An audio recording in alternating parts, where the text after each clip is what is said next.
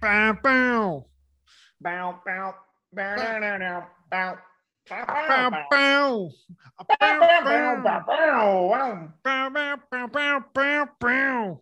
It sounds like we're renegades. Like we're like we're we're Bruce Springsteen and Barack Obama just doing dad riffs. Wow, wow, wow, wow. Let's run the Is country. that how that podcast sounds? I haven't listened to it yet. No one has. Hmm. It's made by an algorithm, like Emily in Paris. Hello, speaking of algorithms, welcome to another episode Film, of Film, film, Mary, Mary, Kill. kill. All right. I'm You want to Andy. redo this? Want to restart? Or are we good? Should we Nah, keep we're going? good. No, let's keep going. Ah! Hello, Sam. Hello, Andrew. How are you? How I'm fine. How are you? I'm doing very humanly well. How are you, human as well, doing in your human space?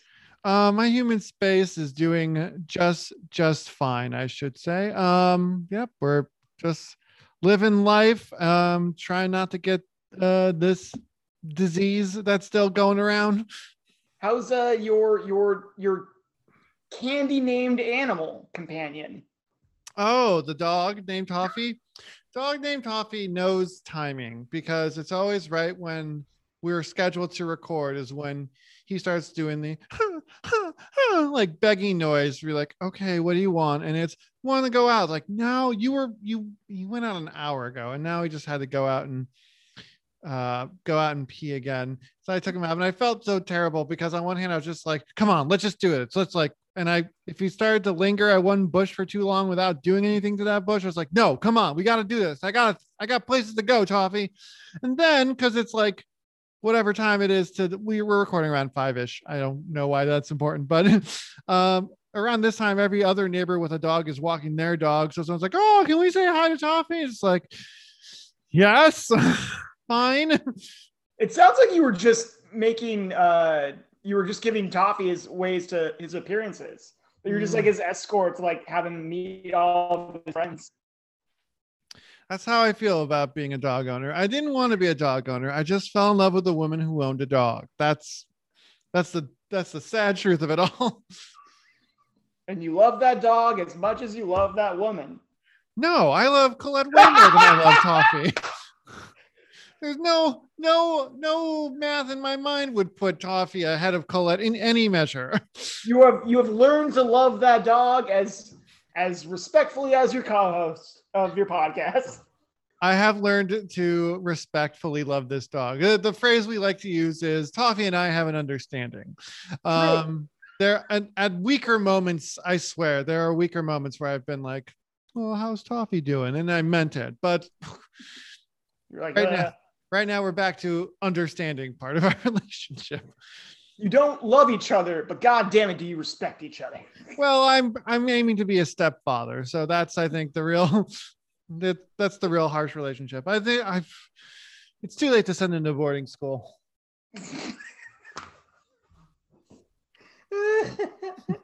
Did you have any dogs or pets growing up?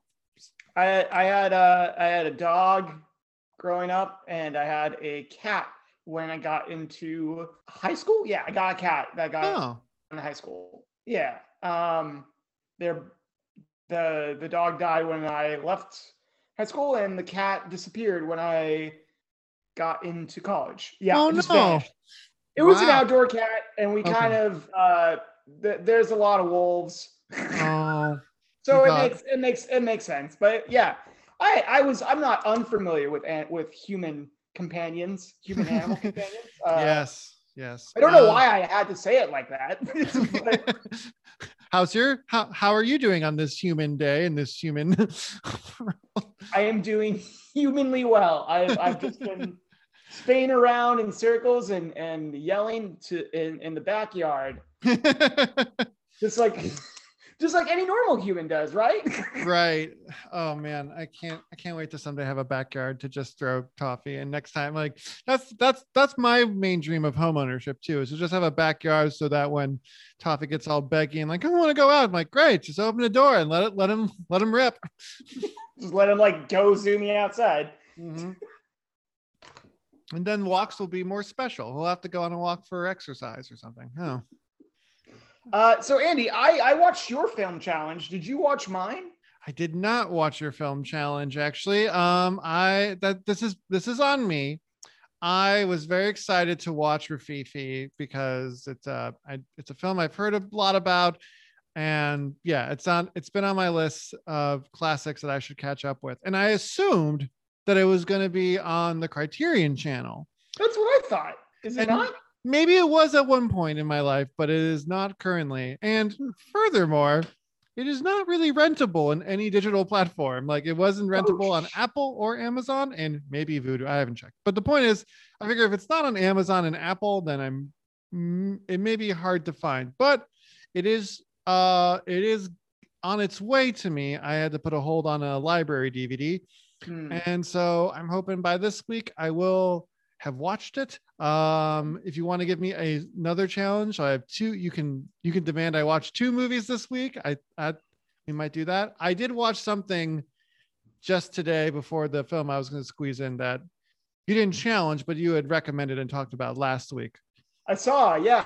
It's let's just get into it, I guess. Let's play a quick game of Film Marry Kill. If you're just listening to this for the first time, what we do is we talk about the movies we watched each week and challenge each other to rate them on a fuck, marry, kill. Want me to take that again? Sure. You want me to do it? Sure. I dare you. Hi, my name is Sam Lounsbury, great American and better podcaster. No, let me rephrase that. For those of you who just joined us for the first time, Andy and I like to play a game with the movies we've watched where we play a problematic game of Film, Marry, Kill, where we try to judge each other's film diaries by killing them hatefully, fucking them lovingly, and marrying them also hatefully. Who knows? I don't know how marriage works. One of us is single. All right. Toffee, right? Yeah, Toffee is hopelessly single. All right. The last time we recorded was on the 1st of March. Today is the 7th. And as I mentioned in the last episode, right before we recorded on the 1st, I'd watched the Gold Rush Charlie Chaplin classic. I kind of did a little snap this week. Normally I'd been watching movies from the They Shoot Pictures, Don't They aggregated list of best movies of all time in order. And I started and I kind of snapped because I got to the point where I was legit getting upset that movies I thought were like should have appeared by now, 70 films in, had not appeared. And so in lieu of rewatching A Clockwork Orange, I said, God damn it, I'm going to watch The Wizard of Oz. Because it was crazy for me that like fucking Barry Lyndon was outranking The Wizard of Oz on this list. Wait, where are you on the list? I'm in the 70s now. Well, like, yeah, upper 70s. There's a few. I kind of start. You'll see if you follow along at all. Okay. I kind of started skipping around. I started being a little more willful and just being throwing those rules to the wind. Because if as much as I like something to guide me in my watching, I also get really resentful of rules after a while. So I rewatched The Wizard of Oz on the 2nd, the Judy Garland starring one. And fun fact, my beloved fiance had never seen that version of Wizard of Oz before. She never saw the Judy Garland? She'd never seen it. I mean, obviously, you know things about it because of culture and because she's worked in theater and is friends with gay people. So she knows shit about it, but she'd never actually watched it from beginning to end. So that was a delight. Did she fall in love with it like every young person does? She did really like it. She was really invested in the fate of Toto. This is how I learned she had never seen it, because as it starts, as you remember, of course, Miss Gulch has come to the farm to demand that she take possession of Toto so that the sheriff can kill Toto. And Colette was just like, what? Why is she taking that dog? Why are they killing that dog? It's like, honey, you know the dog's gonna be okay. It's like, I don't know the dog's gonna be okay. It's like, what? And that's when I learned that she had never actually seen the 1939 Wizard of Oz. And I said, how is this possible? She said, there's all these white people in it. I watched The Wiz a lot. So that was, I feel like we learned something about each other. Yeah. She of course loved it. Thought it was a lovely film, and of course had and frankly, if you are following the film just to follow Toto's actions and plot, it's a very satisfying film. The Wizard. Like, he gets into some scrapes, but he's also like, he's a clutch performer, Toto. I like to think that that Toto did a good actor gig and just like wrote all the scenes in which his character is in, and to make like a good character arc for himself. Yeah, totally. Man, oh gosh, that's amazing to know, though. So after The Wizard of Oz on the 3rd, I also was amazed that this movie hadn't come up yet on this list. It was a Sherlock Jr. For my money, probably the best Buster Keaton film from 24. He plays a film projector who daydreams and actually ends up in a movie himself, like jumping on the screen. Classic stuff. Amazing, crazy stunt work. Sherlock Jr. was on the 3rd. The 4th, we watched The Wiz because I had to, see the version of Wizard of Oz that I had never seen before, that my beloved has grown up on. So we watched that. And she liked the original a little more than the one she grew up with. But you know what? Fair, all's fair. And yeah, then I've had a pretty busy weekend of movies. On Friday, I watched for the first time Jackie Chan's Police Story, the first in his series from '85. Colette and I watched Coming to America and tried to take in 48 Hours. On Saturday, on the 6th, I rewatched Late Spring by Ozu, which also, like, I'm skipping around a bit on the list. Like, I skipped a few films I started going like one or two more ahead because I wanted to watch Pickpocket after along with watching Rafifi. I thought I was going to make a nice like French movie marathon out of it too. But I skipped ahead to Late Spring because Ozu is great. And yeah, I've only seen 2 of his. I've only seen Tokyo Story and Late Spring, and yet they're both like amazing. Last night, I also participated in a watch party as part of the Film Spotting family Patreon subscribers. So I listened to the hosts and producer of Film Spotting joke around and occasionally discuss the merits of Top Gun whilst watching Top Gun. Is that Josh or Adam's favorite movie? I'm trying to remember. Mostly Adam's. Mostly Adam's favorite movie. And then late, we ended the night, Colette and I watching the sequel of Coming to America, Coming number 2 America on Amazon. Then today, I caught up with Jammin' the Blues, the short film you talked about last episode from 44. Don't you love the jazz? Don't you love the jazz now? Don't you love jazz? I've learned to respect.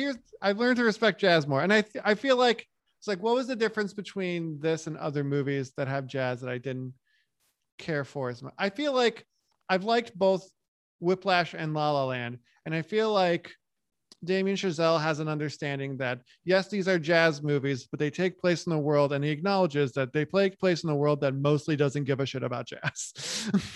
And I appreciate that acknowledgement. I felt like Mo Meta Blues still believed jazz was the greatest thing in the world. And I was like, dude, your last movie started with Public Enemy. Why are we going here? This movie makes more sense to me because it definitely feels more of the time. Again, it came out in 44.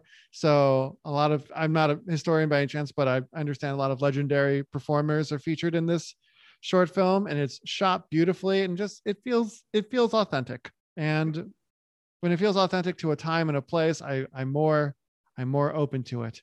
And lastly, before we started, I finished my mini classic Eddie Murphy marathon by watching for the first time Trading Places, 1983, John Landis film with Dan Aykroyd and Jamie Lee Curtis. So yeah, that's what I watched this week. Sam, it looks like you had a bit of a mini marathon as well. Why don't you describe it for us? What you ended up watching this week? I did have a mini marathon, all consisting of the last 12 hours. But we'll just get started with it. After our recording, I took in Solange's extended, or I guess like just collection of her music videos from her album When I Get Home. Mm-hmm. It's on Criterion right now. I watched all of it. It was pretty fun. I saw it when it was on Apple TV, and then I saw it was like extended director's cut was on Criterion. So that's on my watch list with Colette to be like, we got to watch this again. I didn't know much about Solange's music. I knew they were related to Beyonce, and that's all I knew. Oh, really? Interesting. Okay. Yeah. I don't know if that would affect how I felt about that collection anyway. That's really curious. That's some of the first time you've heard that music. Like, yeah, I know I listened to the album first and then was able to watch like the visual part of it. It's interesting to like have to, like, her and Beyonce are very much about the visual album medium now too. So putting these like weird art films together for their whole albums along with actual recorded music. And part of me thinks like, this is the first time I get to hear this stuff. Yeah, no, that was the first time for all of that. It was was exciting. I might have to give you some other further listening recommendations for Solange at some point. Yeah, please. I'll take it all in. Awesome. But then I started the marathon that you're mentioning on. On the following day, I watched RoboCop from 1987. Thumbs up. 1987's classic. Inferno, Dario Argento's follow-up to Suspiria. Ooh. Then I saw a weird movie called the Banana Splits movie, which has way too much of a history for me to explain it. I'll take your word on that. Thank you. If you want, I'll text you to you 3 a.m. But bonus episode. Woo! We're going to do a Golden Cow episode of Banana Splits. But then on the 5th in the morning, I caught up and finished WandaVision, like most of us who have been following on Disney Plus. And I cried really early in the morning. That was really effective. Then I went an entirely different route and I watched RoboCop 2. For the follow-up to the infamous RoboCop from 1987. Mm-hmm. And then I watched Man with a Movie Camera. Andy, your suggestion to me. Challenge. And then I watched RoboCop 3 and then remake of RoboCop, which I finished at 3 a.m. this morning. But I don't know what you're referring to. What marathon is it? Is it the collection of Solange I watched? I believe it involves a police officer that might be more than human. Wait, what? That might be not quite human. Might be a little mechanical. I think that's how you say it. I don't know. The police system in America is mechanical and soulless. Ooh, good point. Good point. Wow. Wish. We're getting, you're just dunking on these fake cops, these robo fake cops. Yeah, sorry. Let's go ahead and flip a coin to see who goes first in the giving or receiving of our Fuck, Marry, Kill game. Sam, as always, call it heads or tails. Heads.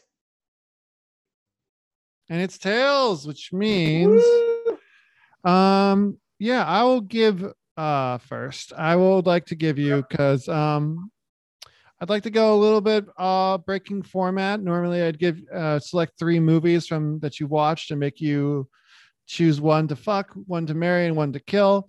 What are you doing? You know what? Let's go 4. I need to know out of the 4 RoboCop movies, which include RoboCop, RoboCop 2, RoboCop 3, and RoboCop 4. Fuck off, RoboCop. 2. Now one gets fucked, one gets married, one gets killed, one just gets to like back away slowly and run away from this game. So I need to know, Sam, like you've watched you've run the series of I am technically an expert in the RoboCop cinematic universe. I've only seen the first, so I want to know if I made the right choice or if I need to go further into this relationship. Well, Andy, as I like to say, you watch the best and I watch the rest. And that's really what that's really the podcast. If there was a subtitle of this show, it would be Andy watches the best, Sam watches the rest. Aren't we just a great pair? That is a fact. Yeah, Andy, you can. Oh God. Thank you, by the way. I think that's also a compliment you just paid me with the whole best and the rest thing. That I should acknowledge that as the compliment that it was. No, don't worry about it. Just if you ever use it, I want 5 cents. That's my copyright. That's it. You just declared it. Therefore, it is copywritten. It's like when you go in with a finished journal and you go into a publishing book saying, "Hey, please give me a book deal." That's how that works, right? I think that's in season 2 of Emily in Paris. Oh no! I haven't finished season 1 yet. Does she leave Paris? Oh boy, I don't want to spoil it for you. No. Okay. Well, Andy, to answer your question, I'm going to say that the RoboCop that needs to walk away slowly and not even get in this conversation is the remake of RoboCop. Okay. It is harmless, but it adds nothing, and it is a pale. It's not even a pale imitation. It's just it doesn't deserve to be in anyone's conversation. Yeah. It just doesn't. I'll leave it at that. Well, congratulations, remake of RoboCop. You tried, but you get to survive this melee. Run away! I thought that was, I can't remember what podcast I heard, but someone had mentioned that like the remake of RoboCop is like, it's not bad. It's just like, it's trying to be RoboCop. No. It's not even that. Like, it's literally, it feels like an entirely different movie. I watched the entire RoboCop franchise because there's a podcast that was doing a retrospective of them. It's called We Enjoy. It's with Matt Fowler and Eric Goldman. They're very funny. They were IGN journalists back in the day, and it really has it's trying to service too many players and too many things. It's trying to introduce people to the idea of RoboCop, service the original, and also make MGM millions and millions of dollars. It did not do any of those things correctly.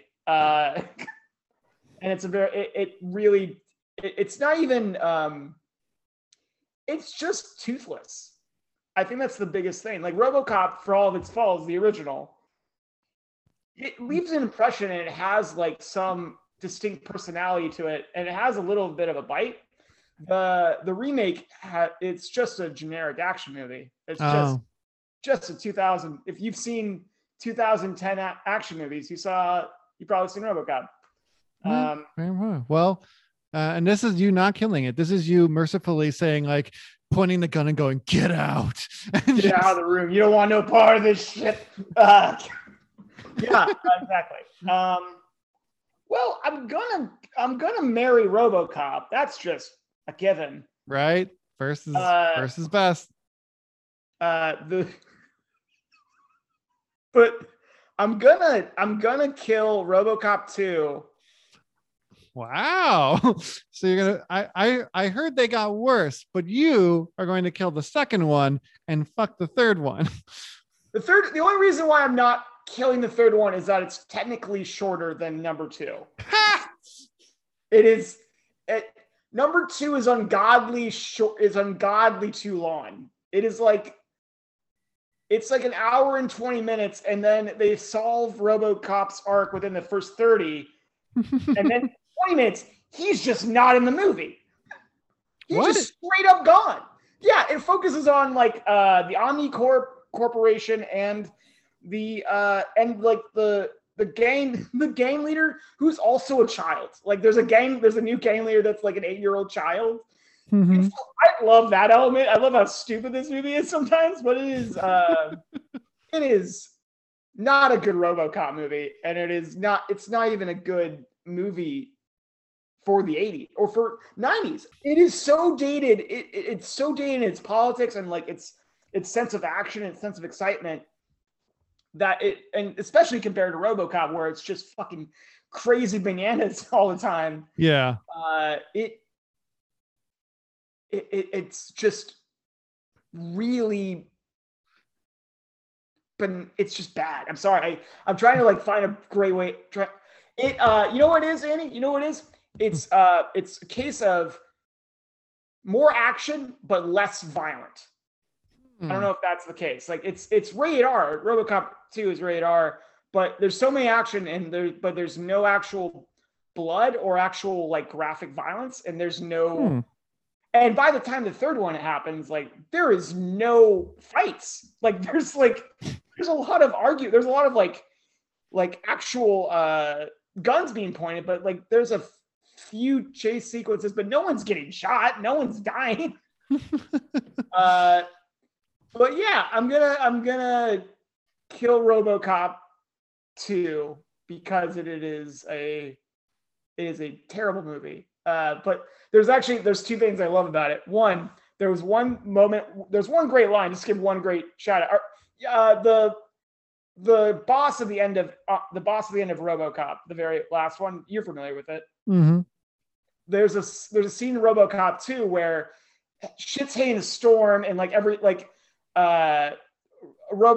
new RoboCop is like rampaging through the city and like everything's exploding and like there's an ambulance car that is just like lands and like explodes, and after like it explodes, the president of the company and his PR manager says, this could be bad. Let's prepare a spin team on this right away. And I was like, that's so dumb and stupid. I love it. That's just accurate to corporate culture. That's just that might as well be like, that's not even. Oh yeah, you know what that is? That really is.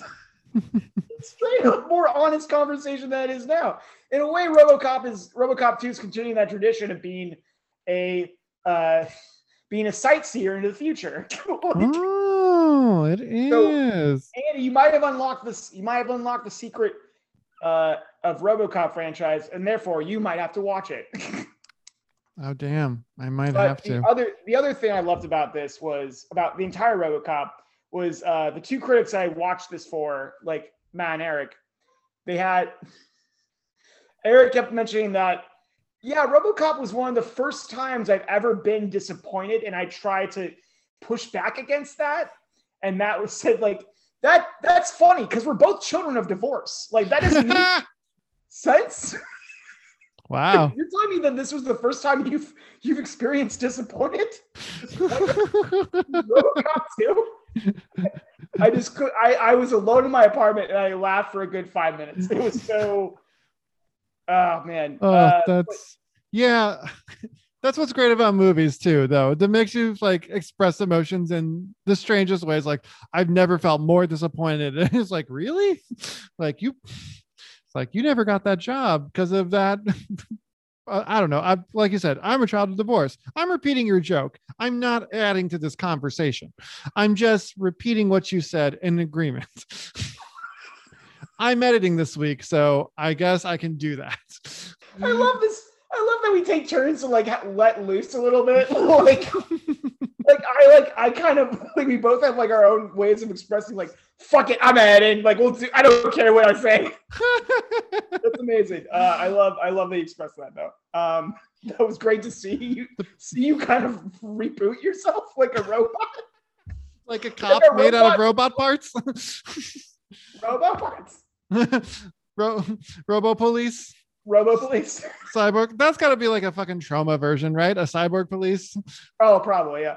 Yeah, man. I I watched RoboCop for the first time this past summer because of the 80s madness thing, and it didn't even make it to the bracket. I think it lost. That's a shame because it's a really poignant satire. It's better than the film it lost to, that's for sure. I'm gonna lose friends and allies for this, but I feel that the Terminator, the original, is overrated a bit.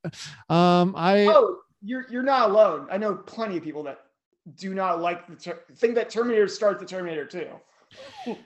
Yeah, Terminator 2 is pretty dope. But the first Terminator has its charms for sure. But I'm also just like, I don't know. Anyway, yeah, RoboCop. I remember feeling like you said, it's when you're describing the remake, like RoboCop the original has definitely like its questionable moments.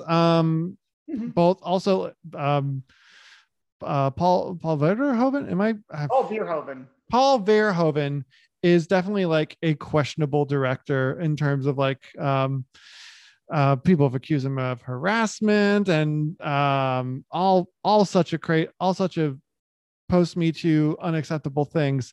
But yeah, you can't deny that his films have bite and like go for something and try to say something in like a way that is legitimately provocative. And you gotta respect that about the movie. At least you can disrespect him for sure for his actions, but yeah, the work is good. Yeah, I won't even say that I left a fan of RoboCop, like the film or the franchise. But I definitely felt like I didn't waste time with that specific one. It's definitely, the craft behind it is really strong.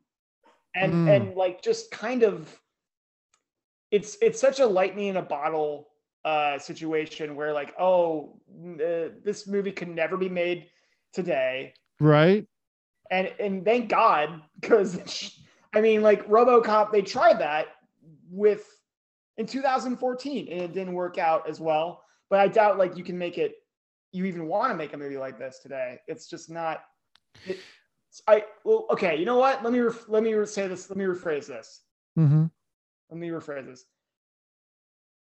I agree with the craft, but I don't. And but even like the movie itself, it's too cynical for me to like say, "Fuck yeah, this is a great movie."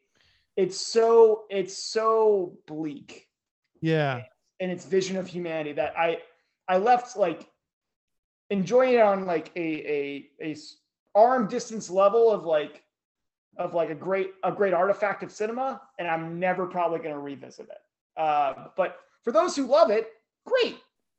If you like this movie and you're probably taking something great with this, go for it. Right. But yeah, it was a fun experiment. I don't know if I'll do it again.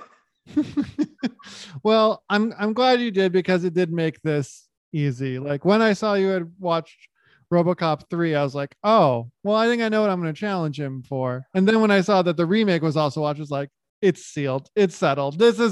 I got to know. Sam, what are you going to challenge me now to in Fuck, Marry, Kill? Andrew, I'm going to challenge you for marriage, murder, and fornication to Police Story. Coming to America. That's the TO, not the number. Okay. And the Top Gun, as Adam probably says, the best movie he'll never recommend again. Police Story, Coming to America, and Top Gun. 3 80s films, beloved by many. This is tougher than this is a tough one. Thank you, Sam. I gotta think about this for a moment. You know what I'm marrying for sure. But which one? I don't know which one I want to kill. That's funny because Top Gun's on this list. Well, I've also never seen Top Gun. I should probably shut my face. It's probably great. I'm going to, you know what? You saying that has sort of pushed, or at least reminded me of the facts that will push it over the edge. So I'm gonna fuck Coming to America. which is an Eddie Murphy classic I had not seen before. But Colette has suggested we watched it Friday night in prep for the sequel that just came out. I disappointed her slightly in that she grew up watching it, and I thought it was okay. I'm not as big of a fan of the kind of schmaltzy rom-com stuff that it kind of becomes a bit at the end, but I will agree that it is certainly funny. It certainly has very memorable moments and memorable characters. It's one of the early examples of Eddie Murphy playing a bajillion characters using lots of crazy prosthetic makeup to differentiate them from. Yeah, it also is just it's a fun little party of a movie. It's also a fun reminder. This you didn't ask about it, but it's also sort of a fun reminder of how New York has changed just in the past, 30, 40 years. Because there's part in the sequel where he goes back to Queens and gets to reckon how gentrified New York has become. But when he goes there in the original, he wakes up in the morning and just goes like, "Good morning, Queens." And someone goes, "Fuck you." He just goes like, "Yes, fuck you too." Like with that big, wonderful Eddie Murphy smile and just, yeah, it was definitely a fun movie that I'm glad to have finally crossed off my my blind spot list. So not my favorite of the three movies, though. My favorite of the three movies, though, is going to be Police Story. Jackie Chan wrote and directed. I don't know if he wrote it, but he definitely directed and starred in and choreographed it. Yeah, it's I read one review where it's like that the guy liked the movie, but also just thought all like the slapstick comedy stuff in between was tedious. Disagree. 100%. I've seen that movie. That's some of the best stuff. Oh man, even though it also, like most 80s movies, has at least one or two like cringy jokes that would not play in 2020. Like I'm speaking specifically of the scene where our detective, our main character is stuck in the office and is juggling 4 phones at once. And one of the calls he has to juggle is someone trying to report a rape. It's like, that's like not a subject for a joke, but he plays it as deftly as I'm sure he was allowed to in 1985. And I don't know. When it was over, I remember feeling like it felt so much like just like a very standard 80s action movie, or like it fit the template of like an 80s police action movie that I'm aware of. Yeah. It's like you're a lone renegade cop. He's sort of in trouble with his superior, but one of them supports him. It's always involving drugs. It's always involving cocaine or heroin dealers. That's just what the 80s was about. There's a weird love triangle. I think if you like try to chart the plots and like if I really was invested in the characters and the emotion, not really, but it kind of doesn't matter because like his inspiration, Buster Keaton, all that stuff is just a setup for amazing set piece upon amazing set piece. Him hanging off a double-decker bus, him just doing quick martial arts fights with like a half dozen guys at once. Is this the one where they have that giant explosion? They blow up an entire town almost? The shanty town? Yeah, it opens with this failed police raid on their villains, and they're in this shanty town, and they do this. I guess it's a spoiler if you haven't seen it before, but because I hadn't seen this and I thought this was totally crazy when I watched it the first time. So go ahead and fast forward like 30 seconds. But yes, it is the part where the movie where they're trying to chase. They think they have the villains blocked on the road. So then the villains decide, screw it, let's drive through the shanty town, and they drive completely through it, like breaking shacks, and propane tanks are exploding everywhere. And Jackie follows them. Just it's one of the most pure kinetic movies I've seen in so long. Like there's a reason it ends with like sort of a blooper, like a silent montage of bloopers, and like a bit of like the like a couple people getting carried away after some stunts don't go quite as planned. Like Like this movie is all kinetic energy. It's all about just like we're having fun doing things that people probably shouldn't do. It's Andy, I saw that movie when it played in the music box like maybe 3 years ago. Yeah, I remember when it was playing and I wanted to go see it. I had no idea about it. My friend dragged me to it, and we were both. You would have thought we were like 12 years old. We were just doing karate chops at each other the entire way back. That's so great. It was so exciting. Like that entire, and like the you really learn I realized like, oh shit, Jackie Chan became a star because he knows how to control an audience the same way that fucking Hitchcock knew how to rule suspense. Jackie Chan knows how to make the audience explode with both laughter and awe. And that, like, Police Story is just I am so eager for theaters to open back up to complete capacity. Yeah. Just to go do that again, to see that film possibly again. Oh my God. That would be fun. Forget all the future Marvel films. Give me Terminator 2 and Police Story in 2021. I will throw millions of dollars. See, that's it. I hate to sound like a fucking old man like yelling at clouds too, but like there's something to be said for like yelling at clouds. I'm just appreciating cinema. No. I'm talking about what I'm about to say. Like, because there's something so obviously much more. It's the most obvious thing in the world, but like Marvel movies, and most superhero movies lately, like there might be one or two like close hand martial arts action scenes in the beginning, but they always like devolve into like a CGI fight with like laser beams and shit. And there's just something character bits. It doesn't even become a movie about action anymore. Yeah. I don't know. I guess I need to see more Marvel movies to find out like where the character bit is in that. But there's something to be said about like I was joking with Colette, like because there's another cool stunt. Sport. Go ahead and fast forward 30 seconds if you don't want it spoiled.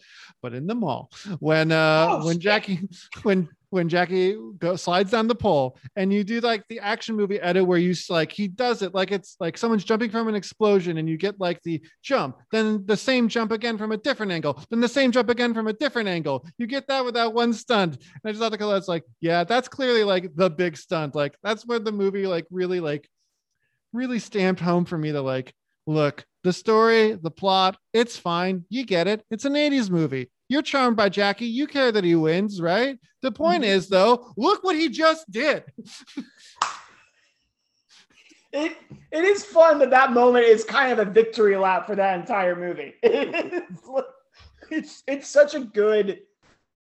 It's unnecessary that amount of times it's cut into, but god damn it, are you glad it's seen that way? Yeah. Well, it's so fucking great. It's one of those things too where like I feel like it's a stunt that they're not just doing for like effect or like, yeah, this will really get the audience excited. It works that way, but I feel like it's mostly just like we're proud that we did this. Look, like this obviously looks really hard and like something to like looks really difficult to coordinate and plan and execute, let alone execute. So yeah, let's show it 3 times. And then again in the credits. Oh man, that's. I'm so glad you saw the movie and you loved it. Yeah, I got show it together. Yeah, the second one I think is also on Criterion Channel, so I might have to watch that at some point. That'll be fun. But that means, unfortunately, was I correct in that guess? Top Gun's getting killed. Yep. I'm so sorry, Adam. You know, it's a fine movie. I only watched it for the first time last August for the Madness, and it already got voted out in round 1. I can't remember what it lost to, but it's I'll say what I said when I watched it the first time. It's it's not great, but it also is like a really good version of what it is, which is a really dumb kind of like jockey jingoistic pro-military movie, but like it's still like it's so beautifully shot. Like Tony Scott and whoever he uses as a cinematographer just like it shot the shit out of it. It looks so it just looks so slick and put together. And also what was fun during the watch party was that Josh Larson, who, isn't a huge fan of the movie, but I think and I really helped express the grudging respect that I have for it, which is that, as far as like 80s blockbusters go, it is definitely a notch above those for various reasons, not just on a technical level, but even like little bits in the story. Like, you can kind of get into a whole like argument about, well, what is it really saying about teamwork and being in the military? Like, there's a weird argument about whether Iceman was the true hero of Top Gun, to which Adam and other people are just like, no, it's Maverick, it's Maverick's movie. But it's like, well, Iceman's a jerk. Like, he's a jerk, but why is he a jerk? Because Maverick's not going to follow the rules and he's going to get someone killed. That's why that's why they don't like him. It was a lot of fun. It's a lot of fun to watch. It's a lot of fun to think about and joke about. If you grew up with it, like children of the 80s did, I can see why it's, hits a soft spot in your heart. As a cynical millennial who was born in the 80s, but for some reason never watched Top Gun until 2020. It's fine. It's a silly action movie that's got a lot of homoeroticism in it. But it's so much that it can't be on accident. I was gonna say, like, I've seen the scene with the volleyballs. And I feel like, come on. Like, I'm not. People are fucking or what? Like, what's wrong? And there was another really funny. I couldn't think of something off the top of my head, but they were joking about, because there's also like an awkward 80s sex scene in Top Gun wherein like Tom Cruise and Kelly McGillis are like silhouetted in blue light and like they're tongue kissing, but in a really weird, like obvious way that no one should tongue kiss. And they're talking about how like, oh yeah, I remember having to see this in the theater next to my parents when I was like a lad of like 10, 11 or 12. And that became like a thread in the chat about like, what's an awkward sex scene you had to watch with your parents in a theater? And luckily I couldn't think of anything off the top of my head. I don't know if you have anything off the top of your head, like an awkward sex scene you saw with your parents. I do, actually. I have a couple. Oh goodness. My father and I went to go see Wolf of Wall Street, and oh yeah, I don't know if I don't even say it. You know exactly what I'm talking about. It's funny. Wolf of Wall Street is a movie I watched 45 minutes of in like 2014 on rental. Yeah. And then like it had to go back to the library and I never finished it because like I don't have 3 hours. But I haven't rewatched it since. I brought that up to Colette. It's like, maybe we should watch that sometime. And she nodded and smiled.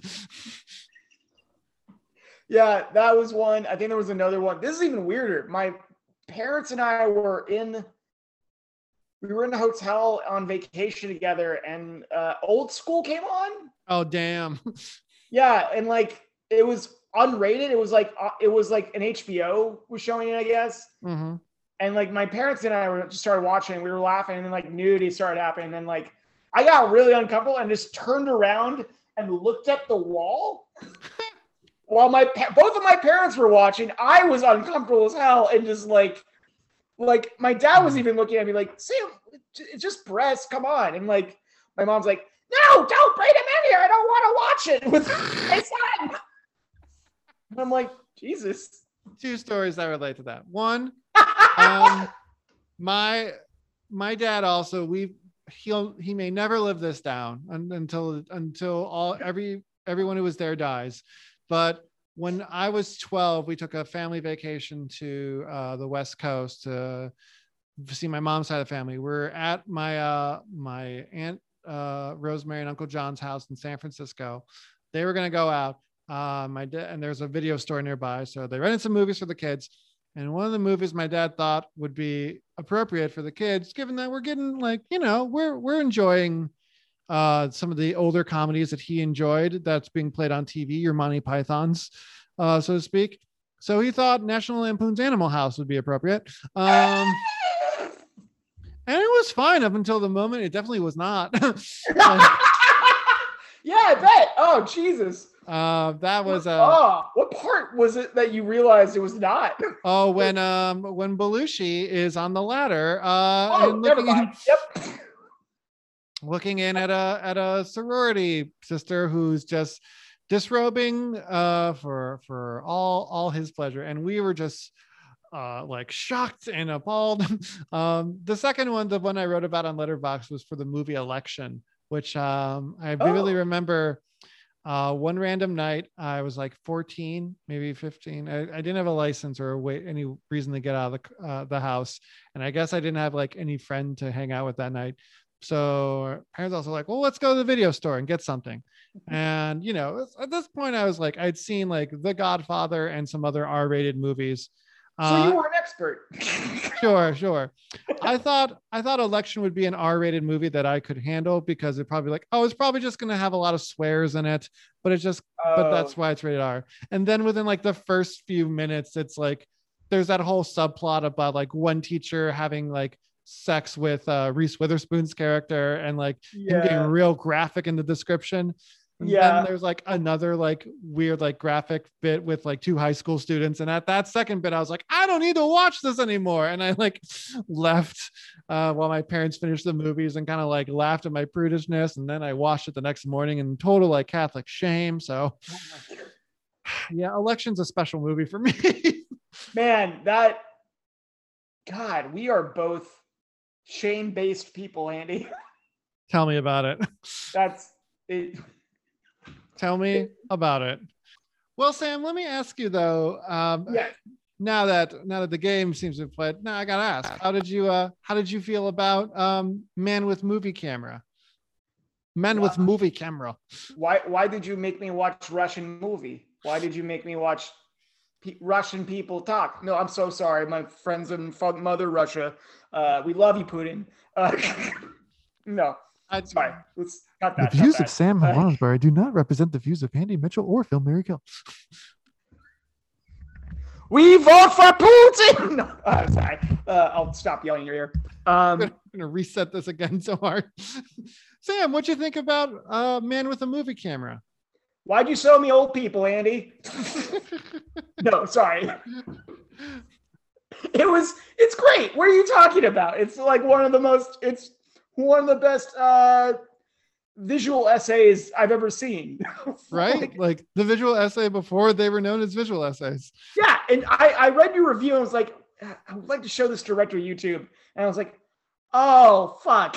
It is like, we're just showing them YouTube at a certain point. No, but it's great. It's, for those of you who aren't aware of it, it's a documentary about just a day on the life in the Soviet Union in 1928. Am I correct? Mm-hmm. That's the general premise of it. What I came out with it was a film trying to establish cinematic language and like both like cross-cutting and editing and like trying to create non-verbal. He was trying to create pure cinema, separate from everything else that we know as art, which at the time was theater, character, and language. This is a silent movie. This is mainly told through images. And I don't know if the version you saw had a soundtrack at it, but I did. That was amazing too. That was like strangely ahead of its time and really surreal. And the entire film is really surreal. But I really liked it because it asked a lot of questions on what the on what makes cinema distinct from other art forms, and who is the distinguisher of that. Is it the filmmaker? Is it the editor of the film? Or is it the audience? And I think those are great questions that even today we're kind of like questioning in our own weird way to endless avail. I'm so grateful that you introduced me to this movie, Andy. I don't think it probably would have been the last one I would have watched just because of like oldness, but it's so humanizing. It's so just in its depiction of cultures of like just showing from when before they wake up to when they go to bed, or like how they spend their time. after they go to work. It's really something to be amazed by. And I joked about this on Letterboxd. I love the character of the man with the movie camera. Oh yeah. He is so I feel like such a freshman in film school, but I'm like, I want to dress up in like fucking Halloween and like I want to pitch to Nintendo my like Super Smash Brothers character off of him. Yeah, that killed me when you wrote that you want a Super Smash Brothers character of the man with the movie camera. It's just like, that is the most wonderful film nerd thing I've ever heard. I mean, he has plenty of outfits. He's got lots of changing room. He has a great long range weapon. I got evidence, Andy. I'm working on a document. Don't worry about this. Oh man, can you? Yeah, thank you, Andy. It's a beautiful film, and I really appreciate you showing it to me. I will say this because I wrote an article about Tenet last week. I'm a little mad I didn't see this before I wrote Tenet article, because I would have called out Inception, because there's a moment in that movie where it fucking steals right out from, like, Inception steals directly from Man from a Movie camera. Oh, awesome. I'm so mad I didn't see this movie before, because I would have said he's not even good at this. Like Lewis Black or something. Well, I'm glad you enjoyed it. I'm glad at least I got also expand the old film horizons of Sam Lounsbury as your, it probably was a great contrast to all the RoboCops. Oh, it was a welcome reprieve, and my brain thanks you forever and always. Happy to help. Yeah, Andy, I guess you elaborate a little bit, but do you have anything more to mention about the Jazz music video? I know it's not something I suggested to you, but do you have anything more? Oh, I don't know, just that I really enjoy it, and I responded really strongly to it. I'm surprised because, as I've said before, I'm not the biggest fan of the genre of jazz, but I think that's mostly because I'm responding to the kind of pretension and stuffiness that it is met with usually. If you see it in this day and age, like there's a kind of like, I don't know, a sort of smugness that like, oh, this is better than, your popular music.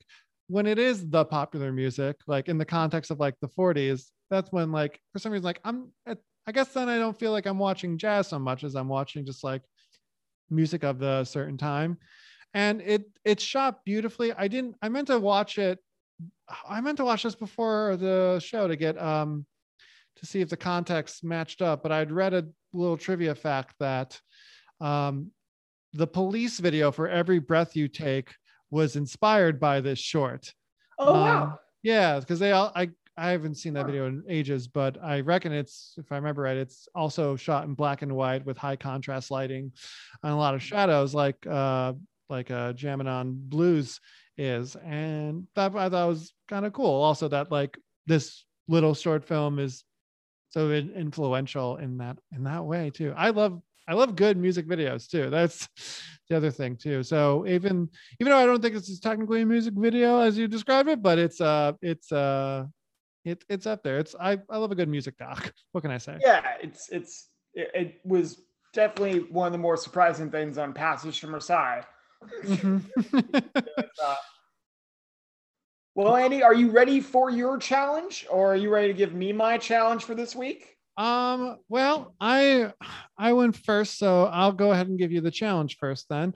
Okay. I was thinking, like I said, I was hoping to go on a little mini French movie marathon, because on the I like to call it the canon list because to say the full name makes me sound silly, but that greatest of all time list. I'm also Pickpocket by Bresson, which I've seen before, but that had come up, and I thought, oh, I will skip this and then see what's next, which happened to be late spring, because I thought, it'd be cool to watch this after I watch Rififi, and then maybe another French movie that I've wanted to watch for a while that I've heard is a classic. So I'm going to talk about that, challenge you that third movie. I haven't seen this either. I don't know if you have before Letterboxd, but I'm going to go to the realm of Hitchcock rival, in quotes, creative rival, Henry Georges Clouzot, and I challenge you to watch The Wages of Fear. Oh, shit. That's been on my list on Criterion Channel for a while. Thank you. You're welcome. Yeah, I know it's the William Friedkin made a sequel of it called Sorcerer. Right. Or no, made a remake, not a sequel. What am I talking about? One or the other, yeah. Yeah, he made one or the other. But thank you. I'm so excited to see this. I've heard it's great, and I'm it's on a list. Yeah. Have you seen any? I've only seen Diabolique as far as Clouzot films go. Have you ever seen that either? I have not seen any of this person's films. Interesting. If it's French, I probably haven't. Fair. Nothing against the France. Nothing against the France. Nothing against the French. Nothing against the pants. The France or the French or the stench. But I just that entire country is a blind spot to me for a little for whatever reason. Good to know for future suggestions. Well, great. Like I said, I want to watch it this week too, so hopefully we'll have something to talk about next week. What's my challenge? Well, Andy, I don't want you to think this is a punishment, because it's not. Oh, damn it. Okay. It's not a punishment. It's the other thing I was going to pick for last week. You said you wanted to watch a good movie or a short movie. That's right. This movie is significantly shorter. And this movie is also billed as a love story of some cases, and a love story of its time. It's from 2011. The movie is called Love on a Leash. Oh, no. Okay. Oh, yes. Okay. Are you familiar with it? Yes, they did a whole episode of the Flophouse about this movie. So I know what I'm in for. And I will accept your challenge, and we'll see how our friendship lasts. Andy, this is not a punishment. This is not a punishment. Okay, if you say so. If it's anything, it's supposed to welcome. This emboldens the best and the rest theory I have. Sure does. Well, you also gave me Rafiki. Wait, what? You gave me Rafiki this week that I failed to watch, so I'm going to try to watch Rafiki and Love on a Leash this week. This will be what a week we're about to have. Love on a Leash is less than an hour and 15 minutes. It should be anyway. All right. I can't wait to compare and contrast this with The Green Misty Sky. But by the way, I'm curious about this. Now that you've seen truly bad movies, like how bad The Well can go. Do you find it at all an easy cop out for Josh or Adam to pick their punishment for each other for losing March Madness is to make them watch any Adam Sandler movie? That seems pretty easy to me after showing you Green Misty Sky and knowing the rest of the films in my head. You make a good point. I hadn't thought of it that way, but I suppose it does make me feel more like a man than those two hosts are. Yeah, I'm calling them out. These little wimps think they're watching bad movies because they watched an Adam Sandler movie. Sit through The Green Misty Sky. Sit through Ben and Arthur, then come to me. I'm glad, Andy, that you're finally showing your true self on this podcast. God, we need to stop before more comes out. And thank you for listening. Thank you for hanging out, Sam. If you enjoy what you hear, please rate, review, all that shit. Email at filmmarykill@protonmail.com. Follow on Twitter at filmmarykill. I'm at Letterboxd at Kinetic Android. Sam, are you on Letterboxd? I am on Letterboxd. I'm on Letterboxd on under Sam Lounsbury. That's LOUNS, B as in boy, URY, and I'm also on Twitter the same way. Such synergy. I love it. I try, man. I try. Well, we'll see you next time. Maybe we'll see something better. Maybe we'll just talk about Love on a Leash for an hour. Maybe Andy might even kill me and get his brother on, like he's always said. This podcast may have its days numbered. We'll find out next week on Film Mary Kill.